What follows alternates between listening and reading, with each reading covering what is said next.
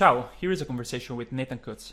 Professor Kutz teaches at the University of Washington, Seattle, and is one of the leaders of the Artificial Intelligence Institute in Dynamical Systems, founded by the National Science Foundation.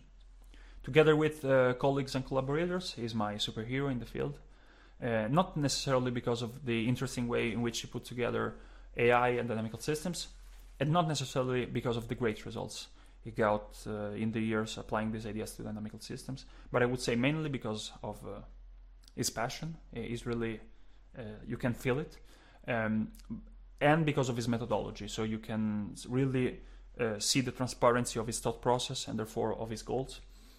And this is transferred into the fact that his papers are freely available online, his data as well, and his codes as well. You can use them to do your research, do your works, run your simulations and your experiments. This could be it about the conversation, but it's not. We actually talked about some technical things like the relation between the Kopman theory and the inverse scattering transform in the context of partial differential equations. We talked about this tension between having interpretable models and powerful black box ones. So you can think of dynamic mode decomposition, kernel methods, sparse identification of nonlinear dynamics, and things like this on the one hand. On the other, autoencoders, neural networks, and things like this. So this is it. There are a lot of things we discussed as well. I hope you enjoyed the episode. If you like it, put a thumbs up, subscribe to the YouTube channel, connect with me on Twitter, LinkedIn, and then please, if you can, support me on Patreon. The link's in the description. And here's the conversation.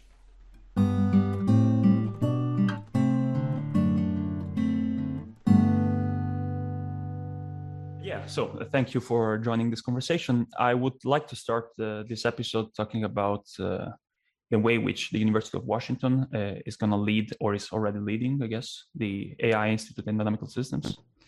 What's the scope of this institute? Who is involved, and what's also its position with respect to the overarching perspective of the National Science Foundation? Yeah, thanks for asking the question. So that the National Science Foundation has made a commitment to invest heavily in AI, machine learning. We kind of all understand that the world is changing rapidly with with the capabilities we have, with the data, with computational engines that we now have. Just our ability to do extraction and processing of data sets that are so large. I mean, ultimately, the unsung hero here that we never talk about is sensors. Mm-hmm. Really, all of this is coming from sensor technologies, in my view, right? What we can do, like you just have to look at biology and see that the rapid increase in, it's remarkable what they can do. Same thing with, however, geophysics, what they can monitor, space satellite imaging, but also these sensor arrays they can place everywhere. So really, it's the sensor technologies across all disciplines that have created this massive data pipeline that we need to process and across diverse disciplines. So this is where these AI Institute efforts are coming in from National Science Foundation, right? Is we can't do these by hand or at small scale on laptops. What we need to do is sort of do these at scale to really push forward science. So the AI Institute in Dynamic Systems was one of the funded institutes. It's a $20 million commitment over 5 years. Its particular goal is, to some extent, is to think about classic engineering systems. We're thinking about control theory. We're thinking about how do I build models where AI agents sit on top of them to help decision-making processes, typically in these engineered systems. So things from autonomy to the digital twin, this is sort of in some sense the wheelhouse of this AI Institute, because we ultimately want to build great physics and engineering models. And ultimately, what a lot of engineering really wants to do is once you have these really great models, you'd like to control the system and make it do what you want it to do. And do this just from the data that you're acquiring in real time from those systems. So that's really what the focal point is. And what we have is we've built this partnership with the a really fantastic group of institutions that are in the Pacific Northwest broadly. Mm-hmm. So, University of Washington is the center point, but we have partners at Montana State University, Boise State University, Portland State University, University of Nevada, Reno, along with Alaska and Hawaii. So that's kind of our Pacific Northwest hub. And we also partner with Harvard and Columbia to sort of form a team all dedicated towards these efforts around taking these engineering and physics-based systems and understanding them, and also thinking about how to control them and build great models for them from the data. And this grant has already started, right? Last year. Yes, we are now. It started officially October 1st in 2021. It's been an interesting start, obviously due to COVID. We were going to have a kickoff meeting in October, but we've postponed that, and it's going to be March 16th and 17th.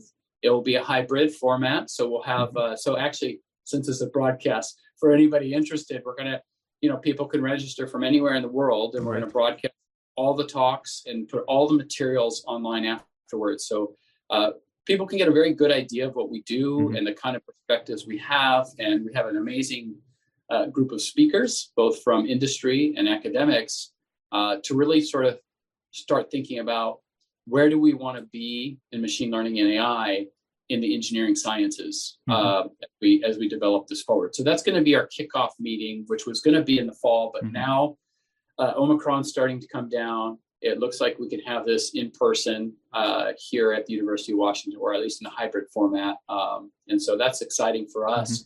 Get together finally in person. We've obviously been getting together on Zoom, but that's it's just not as good. Yeah, not the same. So, definitely.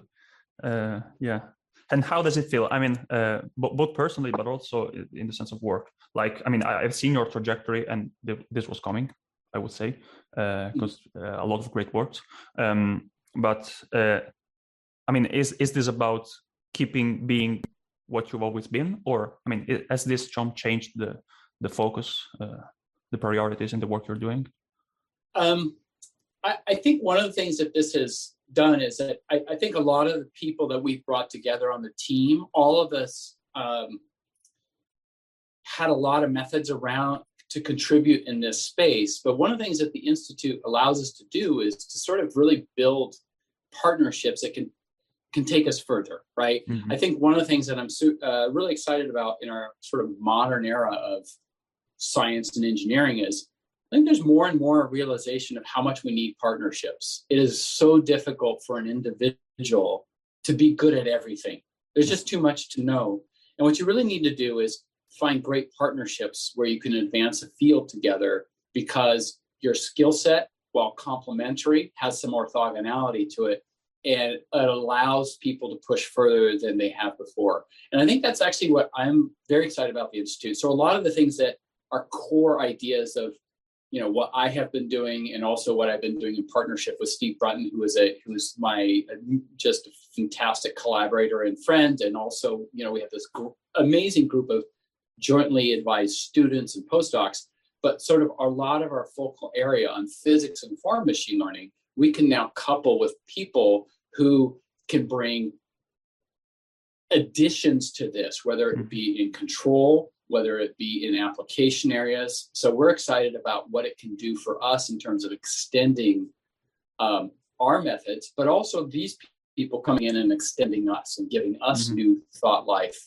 around what we can do. So I think overall, the hope is that you get this very harmonious working relationship that leverages everybody's skills towards taking this to the next level. And the only other thing I would say with this is that another key piece of the Institute is that we are really committed to making all of these resources, the data sets, the codes, YouTube video lectures are all available, right? So that the hope is that, a grad student across the world can say, I'd really like to get into this area. And there's always been such a big barrier to entry to get into fields. But here you could just say, hey, I've actually have the code in hand. I have the data in hand. I have lectures that kind of really walk me through the state of the art. It just means that people can get started in that research effort and making contributions much more quickly. And I think part of what we want to do with the Institute is allow that to happen and set the stage and an example for others to sort of do this so that we can all progress further scientifically much more quickly. Yeah, definitely. You brought up a couple of points I'd like to go into. I would say that the most interesting is probably how do you see this revolution in education. So in my perspective, or even in research, I mean, in my perspective, the work you're doing on YouTube, on GitHub, whatever, on the archive, you're really making it hard to people and founders to pretend they're not reinventing the wheel, if you know what I mean. And this is, in some sense, it's automating institutions out of the way. And so I see a negative impact in the sense that, I mean, we always say automation is going to be bad for low-level works, but it feels like it could be, I mean, it may be that we need less universities in the world. I don't know. But yeah, how do you see things forward in this perspective? Yeah, I suppose I don't take too much of a cynical view of it. I feel like we will definitely change our operating procedures.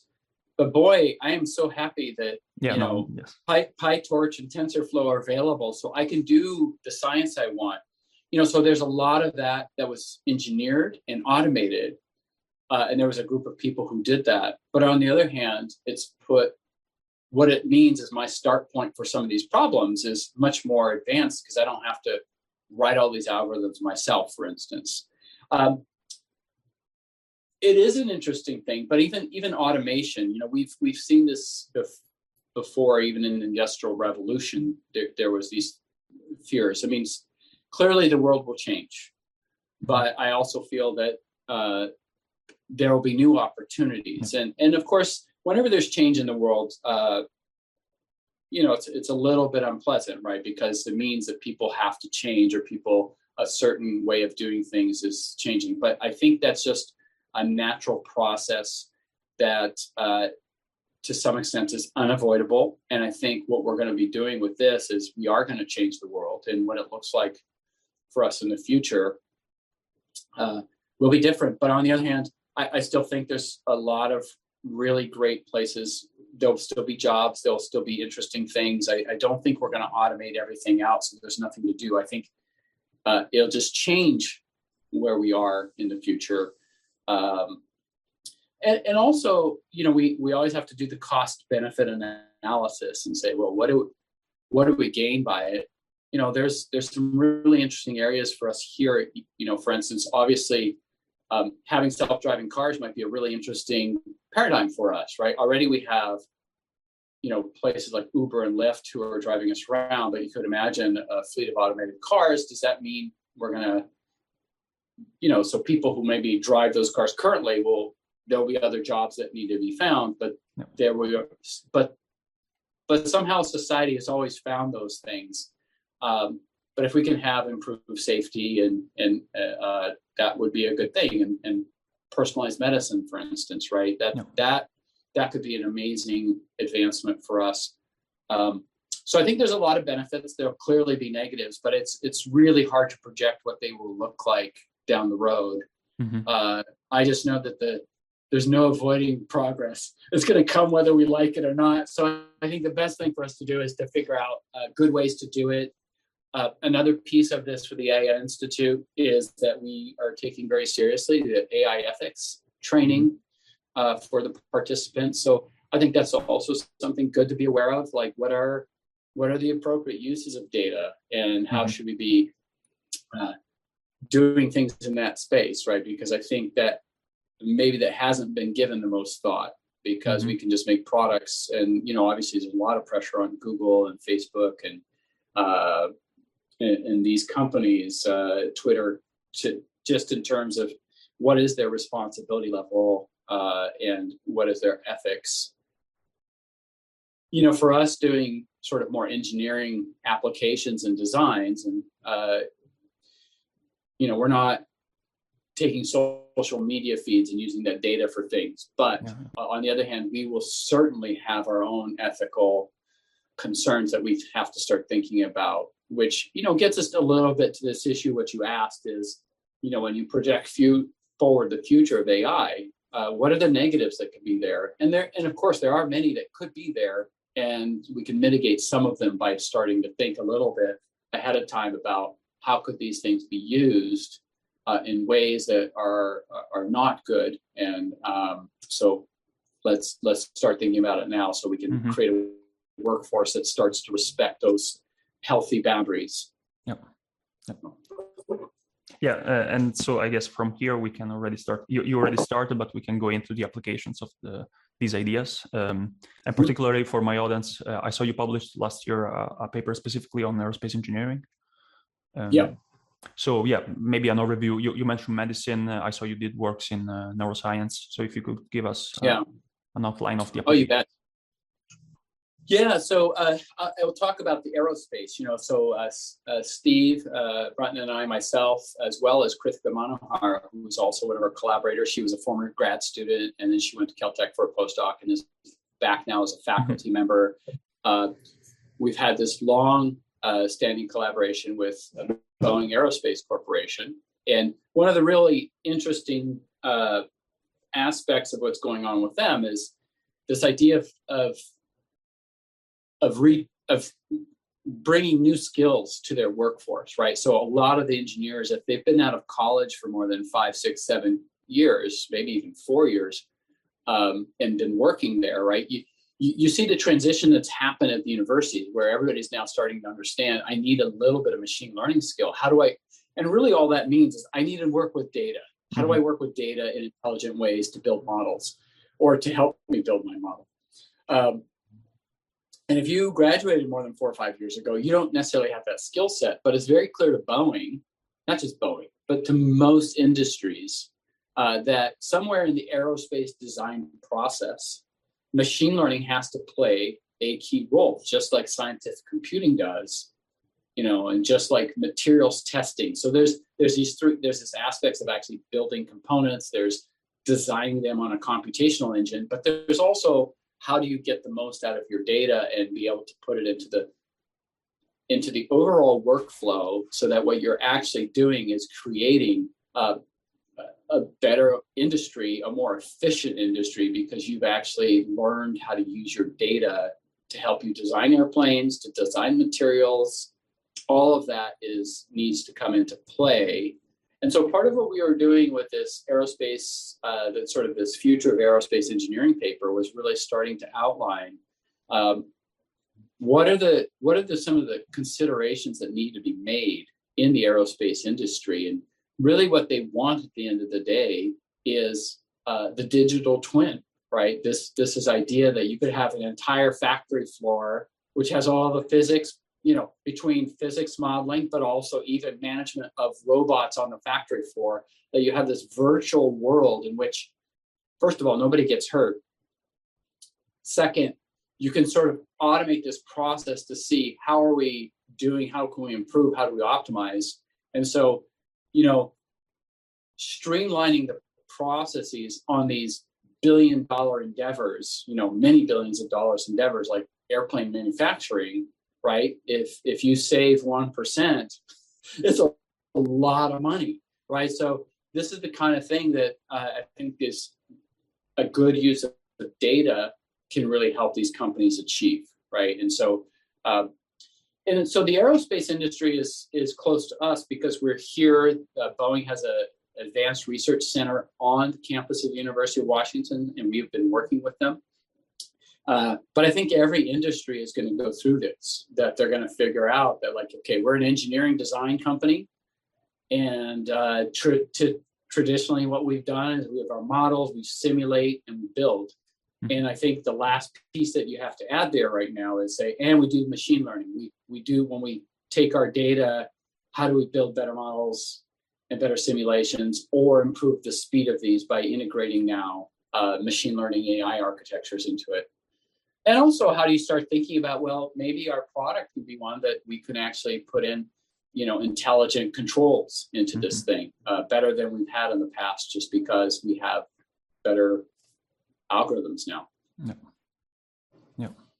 Yeah, it's definitely this is definitely a place to dig a bit deeper and go into the core, the fun. I would say, maybe correct me if I'm wrong, but optimal control is a big part of your work. And so what are the ways in which you're dealing with this, particularly in the context of data-driven dynamical systems, so for systems that don't have explicit differential equations governing, symbolic expressions governing them, but also how maybe it's more powerful for those problems which you actually have an equation. I think of the control problem as fantastic, right? Because ultimately, for a lot of engineering systems, you like to put controllers on them, and you see this, by the way, in the curriculum of engineering. So one of the things that happened at some point, whether it was the 60s or 70s or 50s, every engineering program, electrical engineering and mechanical and aerospace, they all developed 4 or 5 courses on control because they realized how important this was, and they felt like every engineer has to fundamentally know about control theory. And so the Institute has this focus on dynamic systems, but really it's contextualized in terms of engineering systems, which are going to come down to thinking about control. What's, I think, very exciting is that you have so many emerging paradigms around control, data-driven control. So we have, optimal control. You have methods of model predictive control. So you have MPC frameworks. You have reinforcement learning frameworks. You have things like dynamic mode decomposition with control. So let's say there's these different algorithms, all who have their appropriate uses. So for instance, reinforcement learning, which is something that's being heavily pushed just straight up from the ML side or AI side of things, fantastic architecture if you have enough data to really build. Learning often requires the most amount of data of all the methods that we have. On the other hand, dynamic mode decomposition with control is like, I have very little data. I need a model right now. That's the one you're going to go to because it's a simple regression to a linear model that kind of gives you a state estimation for the future, which you might still be able to make some kind of control decisions based upon. So in general, I think at the Institute level, we think about control as what is the appropriate controller? Well, the appropriate controller, you first have to tell me like how much data do you have? What kind of, how quickly you're trying to control it? Do you have the ability to do extensive experiments on your system so that you can collect the data you might need for like a reinforcement learning agent? Or are you in a situation where, you're collecting just a little bit of data and the system is such that you're never going to be able to collect massive amounts and you're really always having to extrapolate, then you might want to use a very different paradigm. So I think for us, what we I think want to do is develop an entire suite of potential algorithms and start to think about, well, use the one that's appropriate for the application in hand, right? Or even use them in combination. You may have a system where at least initially you don't have very much data. And so maybe at that, you start off with something like dynamic mode decomposition with control, which is a very fast algorithm needing very limited data.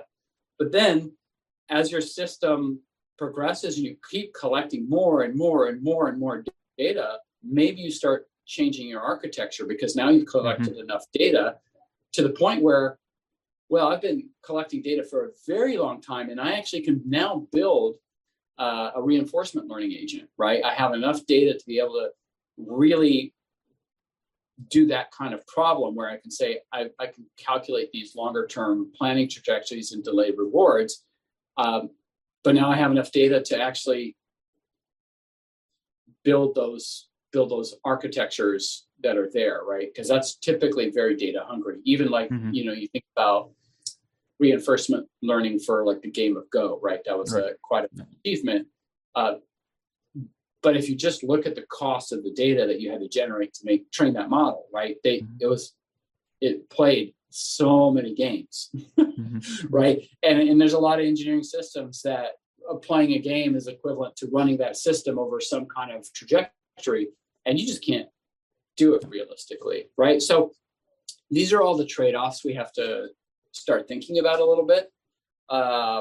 But it is exciting, and I'm also excited to see what we come up with in the next 5 years, how we integrate strategies, because there might be some really interesting hybrid techniques where we use one model to, maybe I can't generate all the real data, but I use one of my cheap models to generate proxy data for the RL. I mean, there's all kinds of very interesting paradigms that might come about. People are very clever, right? And we're seeing this all the time. People are coming up with really interesting architectures to do better with noise, do better with less data, to be more robust, take care of outliers. I mean, it's really fantastic to watch what people are doing across the community, because there's a lot of really smart people out there doing really great things.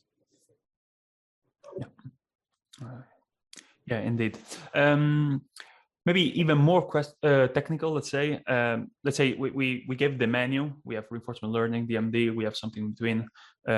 If we go even deeper, let's say, talking about maybe a bit of the math, but I feel there's this trade-off in AI between neural networks and something a bit more coming out of the theory, maybe less powerful, but more rigorous. Something like that. So I have this tension between, I don't know, kernel principal component analysis versus autoencoders, SIMD, so sparse identification of linear dynamics, and neural differential equations. Do we need both? Oh, that's a good question. So it's a good question. To some extent, when you try these things on certain models, let's say toy models, that we see how these things work, right? So let's go to the SIMD versus neural ODEs, for instance.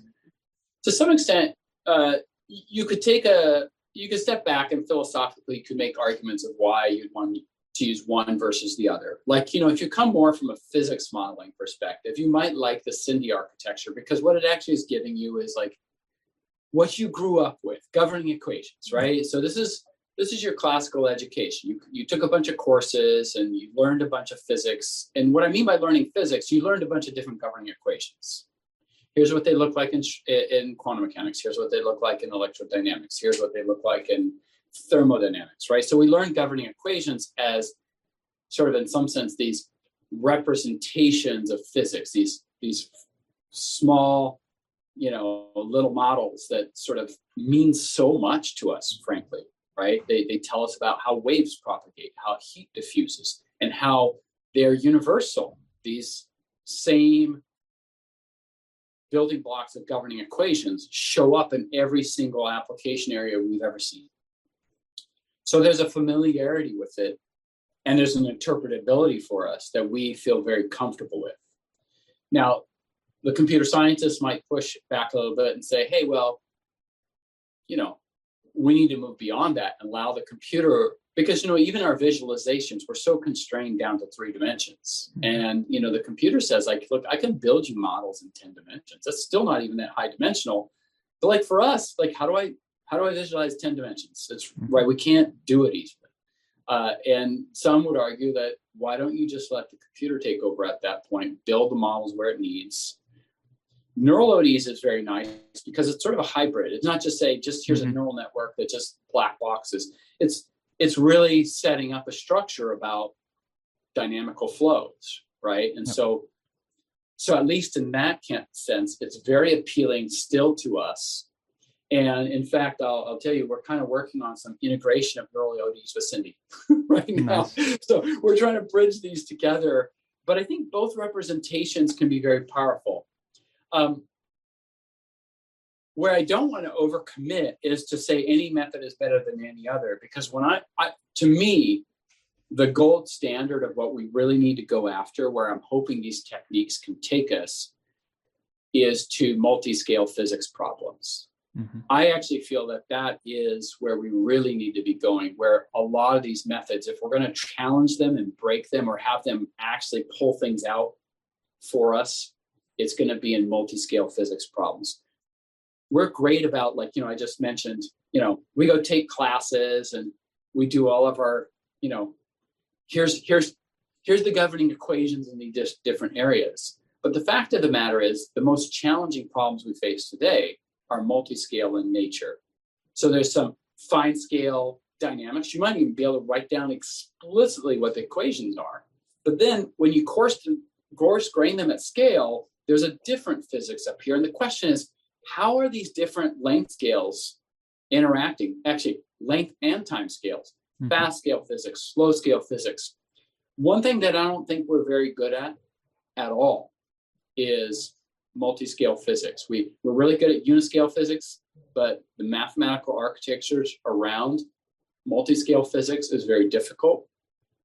I don't think we've done a very good job there. I think it's obviously a very difficult problem, but my hope is this is really where neural ODE, Cindy, everything we can bring to the table, autoencoders, coordinate transformations, separation of timescales. How do we train neural networks that can understand it and parse it, and then also understand how they're supposed to fit together? Right? That's where I'm actually hopeful that we finally have some really heavy-duty mathematical techniques that could potentially help us take steps in the direction to understanding the multi-scale physics problems. I think, for instance, this is why I think biology is so hard.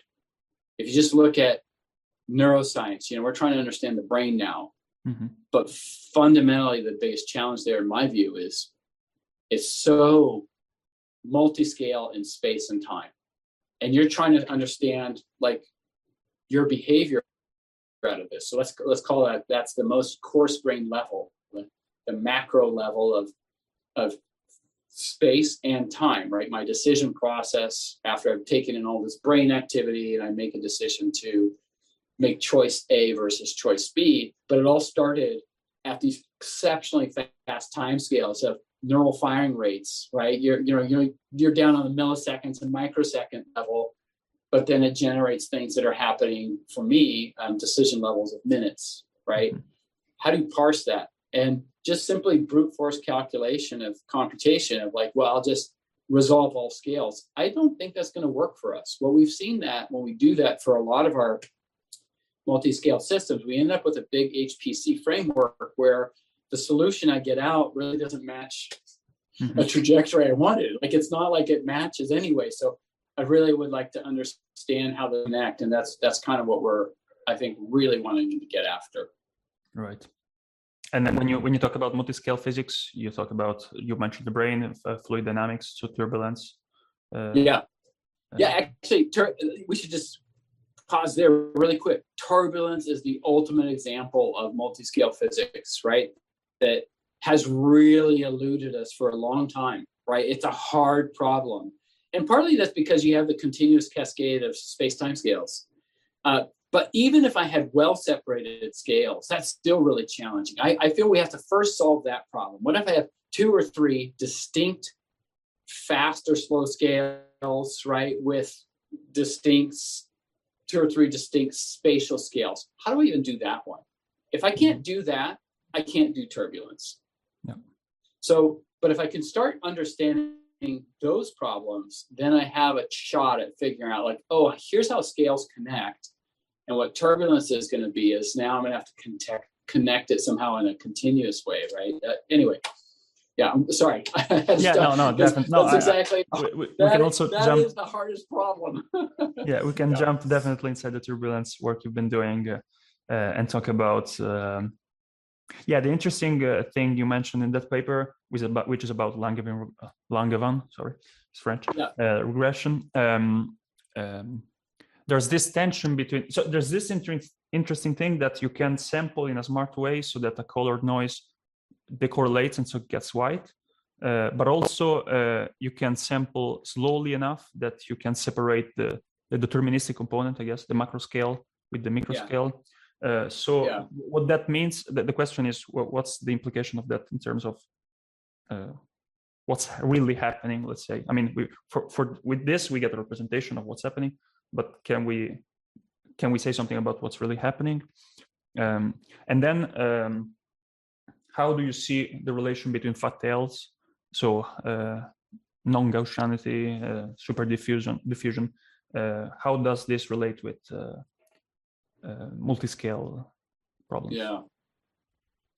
Yeah. I mean, so you're asking really hard questions, I think, because I think, when we look at these systems, like, for instance, you take something like a stochastic, you model something in a stochastic way, and you say, look, I've got some dynamical system, but I got this stochastic contribution to the dynamics, right? We tend to try to, so first of all, you can ask the following question. Is there really a stochastic fluctuation there, or is this my way of handling something I can't see? Mm-hmm. But by the way, in other words, if I had better measurement technologies, I would resolve that scale and say, like, so I often think about that stochastic piece as just being, I didn't measure it. There's some fast scale physics down there that I'm incapable of getting access to. And so I just see the statistics of it. And I'm going to try to bring that statistics up one level into so I kind of see it as a sort of almost a coarse graining procedure. Mm-hmm.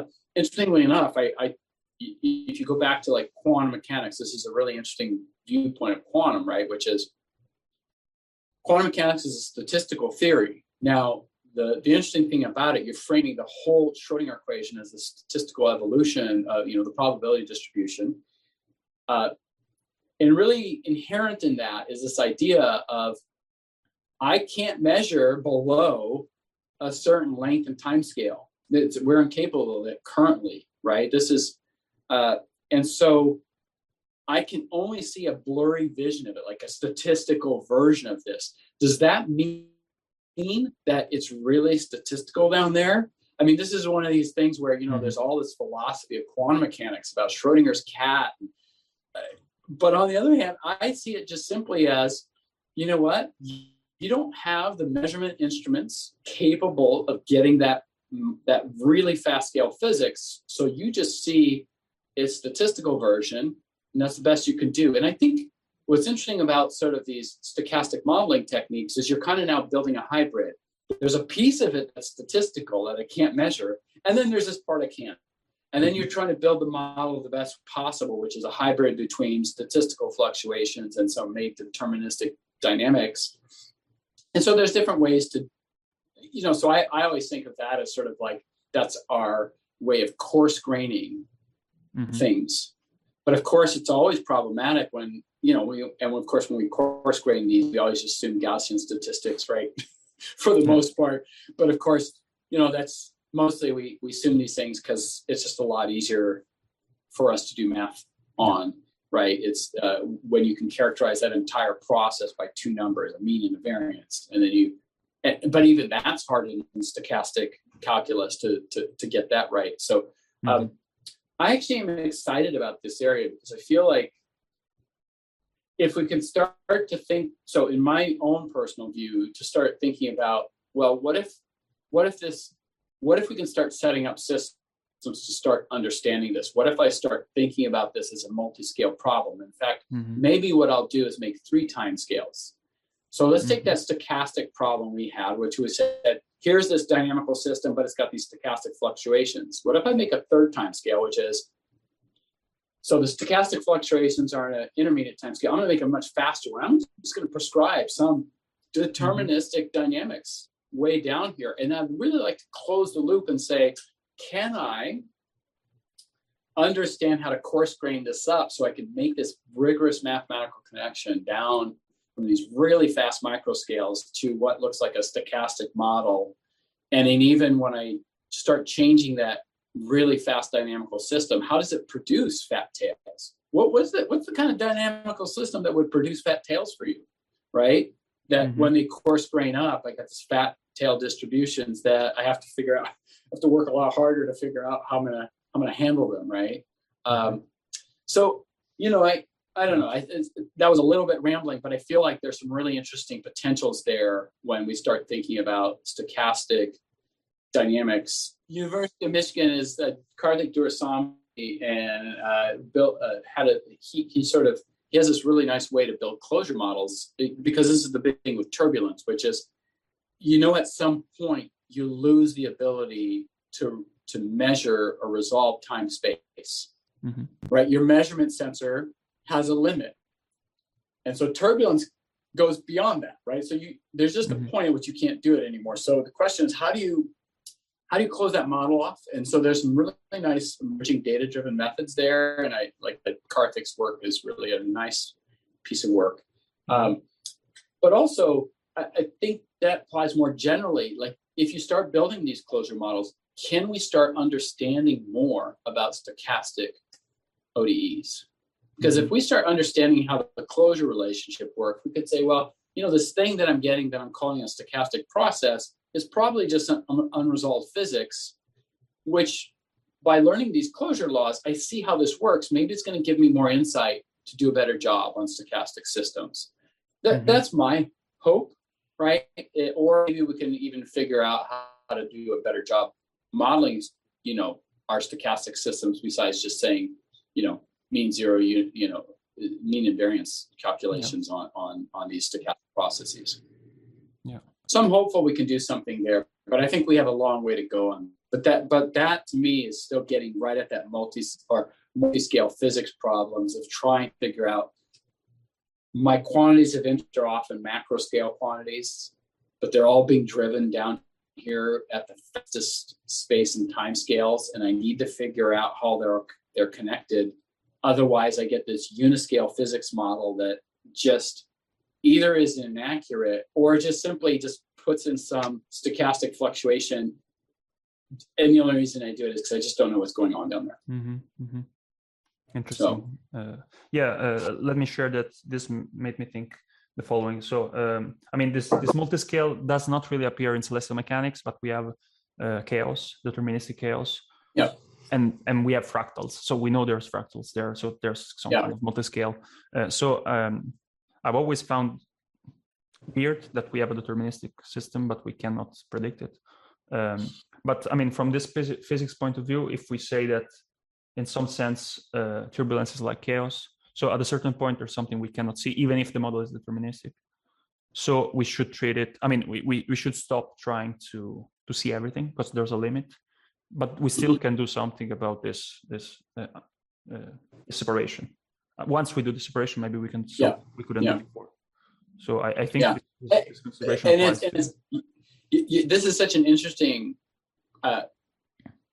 point you made, right? So even like you said, celestial mechanics, you can get chaotic behaviors, right? This initial sensitivity to the initial condition.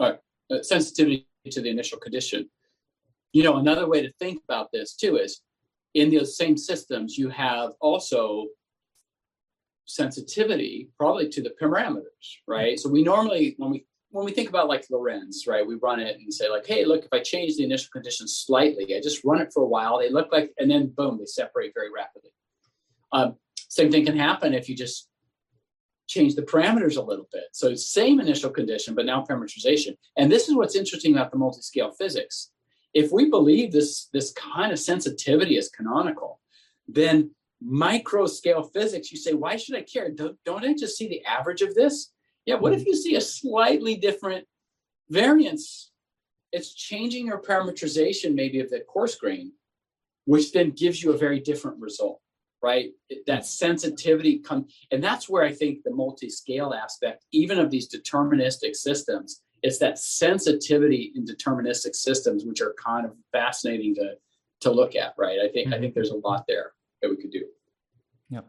And when you said something like, okay, we have the deterministic part, the stochastic, and then something else, where you're just, let's say, projecting imagination, or did you see something in which this is done already? Oh, go ahead. Say that again. What was the question again? When you said we can like have a model in which we separate like the stochastic fluctuation, the deterministic part, and then something else, did you see somewhere along these lines already being done? Or is it just projecting, imagining things? Yeah, no. So I think, okay, so so more broadly, I think from the modeling perspective is oftentimes we have a model that we kind of feel confident with, or we know comes from first principles models. We might have some what we call stochastic fluctuations, which are things that are beyond our measurement capability. The other piece that might come in, though, is just a discrepancy piece that where you say, like, but maybe I'm just missing a deterministic piece to my model. Yeah. So in general, I think of the model of having the part that we have discovered or we can derive, a part that maybe wasn't quite obvious to us, that we could, maybe it's hard to derive or it's not obvious to us, but maybe is a missing piece of the physics. Usually it's small, right? Otherwise we would have worked hard to try to get it, right? And then there's the piece that's sort of the part that we just throw in as a stochastic or noise-driven term, which is that's actually beyond our ability to resolve because of our measurement capabilities. Right. So I definitely think that we have progress to make on building upon our let's say our Platonic model, our idealized model, by bringing in discrepancy physics, and then also bringing in the contributions of things that are beyond our measurement capability. And I think that that sets up a nice paradigm for us to think about how we might model things. Nice. Yeah. And I keep thinking about the relations between fluid dynamics and aerospace engineering, dynamical systems in general. You worked a lot on PDEs, partial differential equations. And there was in particular one work with the use of deep learning. I cannot recall the title, but for goblet transformation that linearized PDE. Yes. So I think there's some potential of the use of the same techniques in the propagation of uncertainty in ODEs. So when you go from the deterministic ordinary differential equation to the Liouville equation or the Fokker-Planck equation in the stochastic case, have you ever? I mean, first of all, what you did in the PDE case, and then what's the difference with Galerkin methods? Yeah. So that paper, maybe we could start there with deep learning for PDEs, was, PDEs in general, right? Obviously, if they're nonlinear, they're typically, they can be pretty difficult to solve. And unless there's very few nonlinear PDEs that we can write down, general solutions for. That work was really inspired by, in some sense, this idea of Koopman theory, obviously. Which was this idea of some kind of transformation to make things linear. But that idea of Koopman theory shows up in other places, not where they didn't call it Koopman theory. And for instance, this comes to Berger's equation, right? So the Berger's equation is it's like a textbook PDE, right? In fact, this is the first, in my applied math background, you take a PDE course, one of the models you consider is something like Berger's equation, where you see, like, look, here's this nonlinear wave breaking problem that you can, instead of getting shocks, you put a little diffusion there and you get these really interesting solutions. It's nonlinear, and you try to come up with techniques to try to characterize this. And so you see this very early on as a canonical example out of PDEs. The other thing you learn is that in the 1950s, Cole and Hoff independently learned, hey, look, you can make this transformation for this nonlinear PDE to make it linear. I mean, this is like magic, but it's one PDE only, right? And it would take quite a lot longer, another 20 plus years, till we get to the next set of PDEs that we could do this with. And this is the completely integrable PDEs. So nonlinear Schrodinger, Korteweg de Vries. There's a class of PDEs where we had this inverse scattering transform. And what it was a transformation for these completely integral PDEs that had an infinite number of conserved quantities, that you could apply this transformation and linearize the dynamics. So once you applied it, you're now in this spectral evolution space where all the dynamics is linear, and then you come back. And so it gave you another class of PDEs that I could solve explicitly by a linearizing transformation. So those are the PDE. So they're few and far between to come to, right? Like, this is a small class. That was early 1970s, they actually laid out this architecture.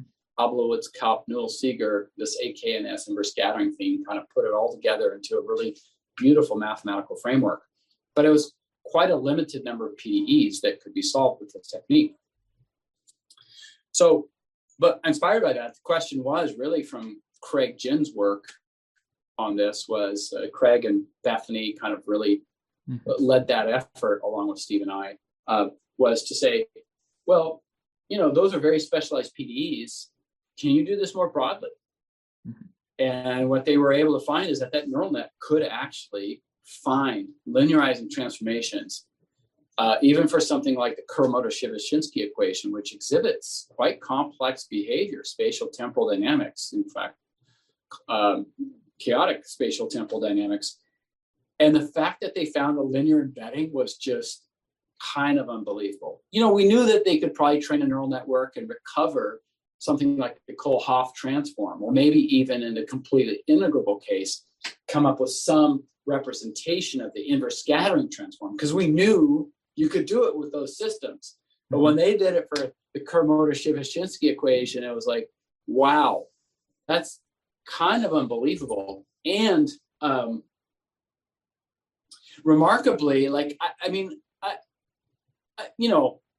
if you would have told me, had me place a bet on whether they could have been done before they started that work, I'd say, probably not. That's too complex. We can probably do some of these other PDEs and automate some of this, but the fact they did it with that is still, to me, is just really remarkable. And actually, interesting enough, in going to conferences, when I show that slide with what they were able to do, a lot of people are kind of like, they actually were able to, that's amazing, because you would not expect that there is some coordinate system under which that KS equation has a linear operator that allows you to advance these solutions. That was just a remarkable thing. I also think it teaches us a lot about, okay, there's a lot for us to learn here on that system. Like somehow I feel like mostly what this has taught me is I'm pretty limited in my mathematical capabilities, right? Somehow I feel like if I knew more, or we need new math, because somehow this thing is figuring something out that is sort of remarkable. And somewhere down the line, I feel like maybe we could figure out a theoretical construct that says, yeah, of course this works. In fact, maybe I can linearize any PDE, right? We just don't have that technology yet. But this is showing us that, well, it seems like it can be done. So maybe it should inspire us to build new methodologies to understand it. A little bit like, in the early days of chaos, right? Like, a lot of it came from first doing simulations, right? Like, I do this computation. This is really surprising to me to achieve this result, right? It wasn't like we had theory first and then we backed it up with computation. We first saw these computations and we were like, this seems impossible and wrong, right? And then we figured out, actually, no, not only were we right, but there's like a deep theoretical construct to it. And I actually think that kind of chaos embedding in a linear space is also kind of like, look at this, it can be done. That means we're kind of missing something. We need a lift in our mathematical technologies, because the computation is telling us something really important, just like it did. Now, it might be a little bit heavier of a lift, but just like we made progress in understanding nonlinear dynamics, chaos, and all this stuff, it took quite a little bit of time, right? People were so interested in this because it's so fascinating. My hope is that kind of work also helps us to be inspired to say, like, wow, there's a lot to learn here. And, this goes back all the way to the conversation we had at the beginning, which is, if we start automating things, or we're going to cut out things for people, like, I just feel all we're going to do is open even more interesting things for us to look at, right? That to me is the exciting part, which is every time we do this, we're starting to learn things like, wow, that actually worked. Now we have to have a bunch of people to do stuff to explain it. So we're actually creating more work. So yeah, definitely. Yeah, this is a nerd joke, but it seems like, I mean, it's not even a joke, but it seems like the AI is the outcome of the training of the AI is the data we're getting to backpropagate it in the Yeah. consciousness, something like that. But yeah, definitely there's some work because I mean the surface of what you know is gonna get bigger and bigger, and in the meantime we need to keep educating people, I guess. So education maybe is part of this.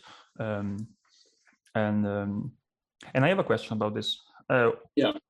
I mean, you're a big inspiration, of course, with your codes online. I mean, when I started working after studying, I think I emailed Professor Branton and played with Cindy like, I don't know, a week after I started, right away. And and then I talked with your papers a lot. Your videos resonated a lot. So why did you start it? Why did you start? Sorry. Oh, start putting videos? I don't know. I don't even know what it is. I would say the question is also related to how can you have such a nice collaboration. I mean, you can feel it. I don't know you and Professor Branton, but I know there's something there. Yeah, no, Steve and I, you know, it's awesome. It's so fantastic to have a partner. And we have really similar passions about this. We're just, I mean, look, you know, life is a funny thing, right? We have all kind of our difficulties. Even being a faculty member has so many challenges, right? In the modern day, we're always needing to go out and try to get funding. There's so many distractions from doing the work that you really want to be doing all the time. But the commonality for Steve and I, and what has been such an amazing bond for us, is one is obviously the mutual respect we have, the love we have for each other as friends, but also just we love this. Like, you know, there's a lot of us that come into this field because, like, even what we were just talking about with this linear embedding of Kuramoto Shibashinsky and training. It is so overwhelmingly exciting to get a result like that. It's just like, you can do that. That is like amazing. So Craig, we were like, Craig is amazing. Like for us, Craig is just a superstar because he was able to do this thing that like, and it's so inspirational for us to think about, like, we have a lot more work to do. We have to understand this. And I know for us, it's just been so exciting to work with our students and our postdocs because they continue to bring a sense of wonder to us, because it's like, wow, what they are able to discover, how they're pushing things, how we're learning new things, because it's just so exciting. So everybody has their points at things that they get excited about. But ultimately, for Steve and I, it has been so much excitement around what we've been learning and how all these techniques have allowed us to learn more. And you know, frankly, at the end of the day, you know, machine learning is just another tool that has allowed us a viewpoint on these systems. You know, it's not like we're converts to machine learning just for machine learning's sake. It's just that what an amazing tool that is allowing us to see these systems that we love in brand new ways and learn so many new things about. So that's like the exciting part, and I think we're both into that. And the other thing that I think that drives us is the fact that for us, right? I mean, for all of us, like, learning science and learning things is such a slog. It's so much hard work that you have to put in, and we don't mind the hard work. But on the other hand, we've also felt so many times that after we've learned it, it's like, wow, this could have been so much simpler. If somebody would have just put a little code out and a little explanation. And sometimes, you know, there's a little pressure on us in math to make really fancy math, which kind of obfuscates what's really going on. And if you can explain things simply to people, first of all, I think they get more excited about it. But also, can you close that learning gap so we can do science faster? So for us, a lot of it, also where Steve and I are on the same page, is we want to get our students doing science faster. We want you to do science. We want everybody, like, and we also want to do science faster by getting that kind of information from others, right? Yes. So for us, the more we can work with people and bring in a collaborative atmosphere and share, I think we can do even cooler things, scientifically, mathematically. So that was really the ultimate inspiration. And then to see that it actually had a big impact on our students being able to get going faster with their research. And then it was like, oh, this is clearly a very good thing for us to be doing. Our students are happier about it. Our colleagues are happier about it, because they're not like, what did you really do? I don't have your code. And did you do this hyperparameter tuning you didn't tell me about? And that's the only way to make it work. Because we all know this happens, right? Like somebody wrote this code, they didn't put it out there, and there was some magic hyperparameter tuning they did that you're never going to be able to do it. No. And it's super frustrating, right? Because now you're frustrated because you feel like you wasted a lot of time, versus if people are transparent and can show you and actually put the code out there, put the data out there. I just think that it's so much healthier overall. Mm-hmm. So it's been fun, and we kind of thrive, and we have a very common viewpoint, and also, like I said, just our students and postdocs are so awesome that, I mean, they're really the stars of the show. We get to be sort of front people for them, but at the end of the day, they are just so talented, and they're actually doing all the cool work. So yeah, I guess we can close it here. It was a final remark, a beautiful final remark. So. Thanks a lot for the conversation. You bet. Thank you so much for having me, and a real pleasure. Hopefully this is helpful for people. So.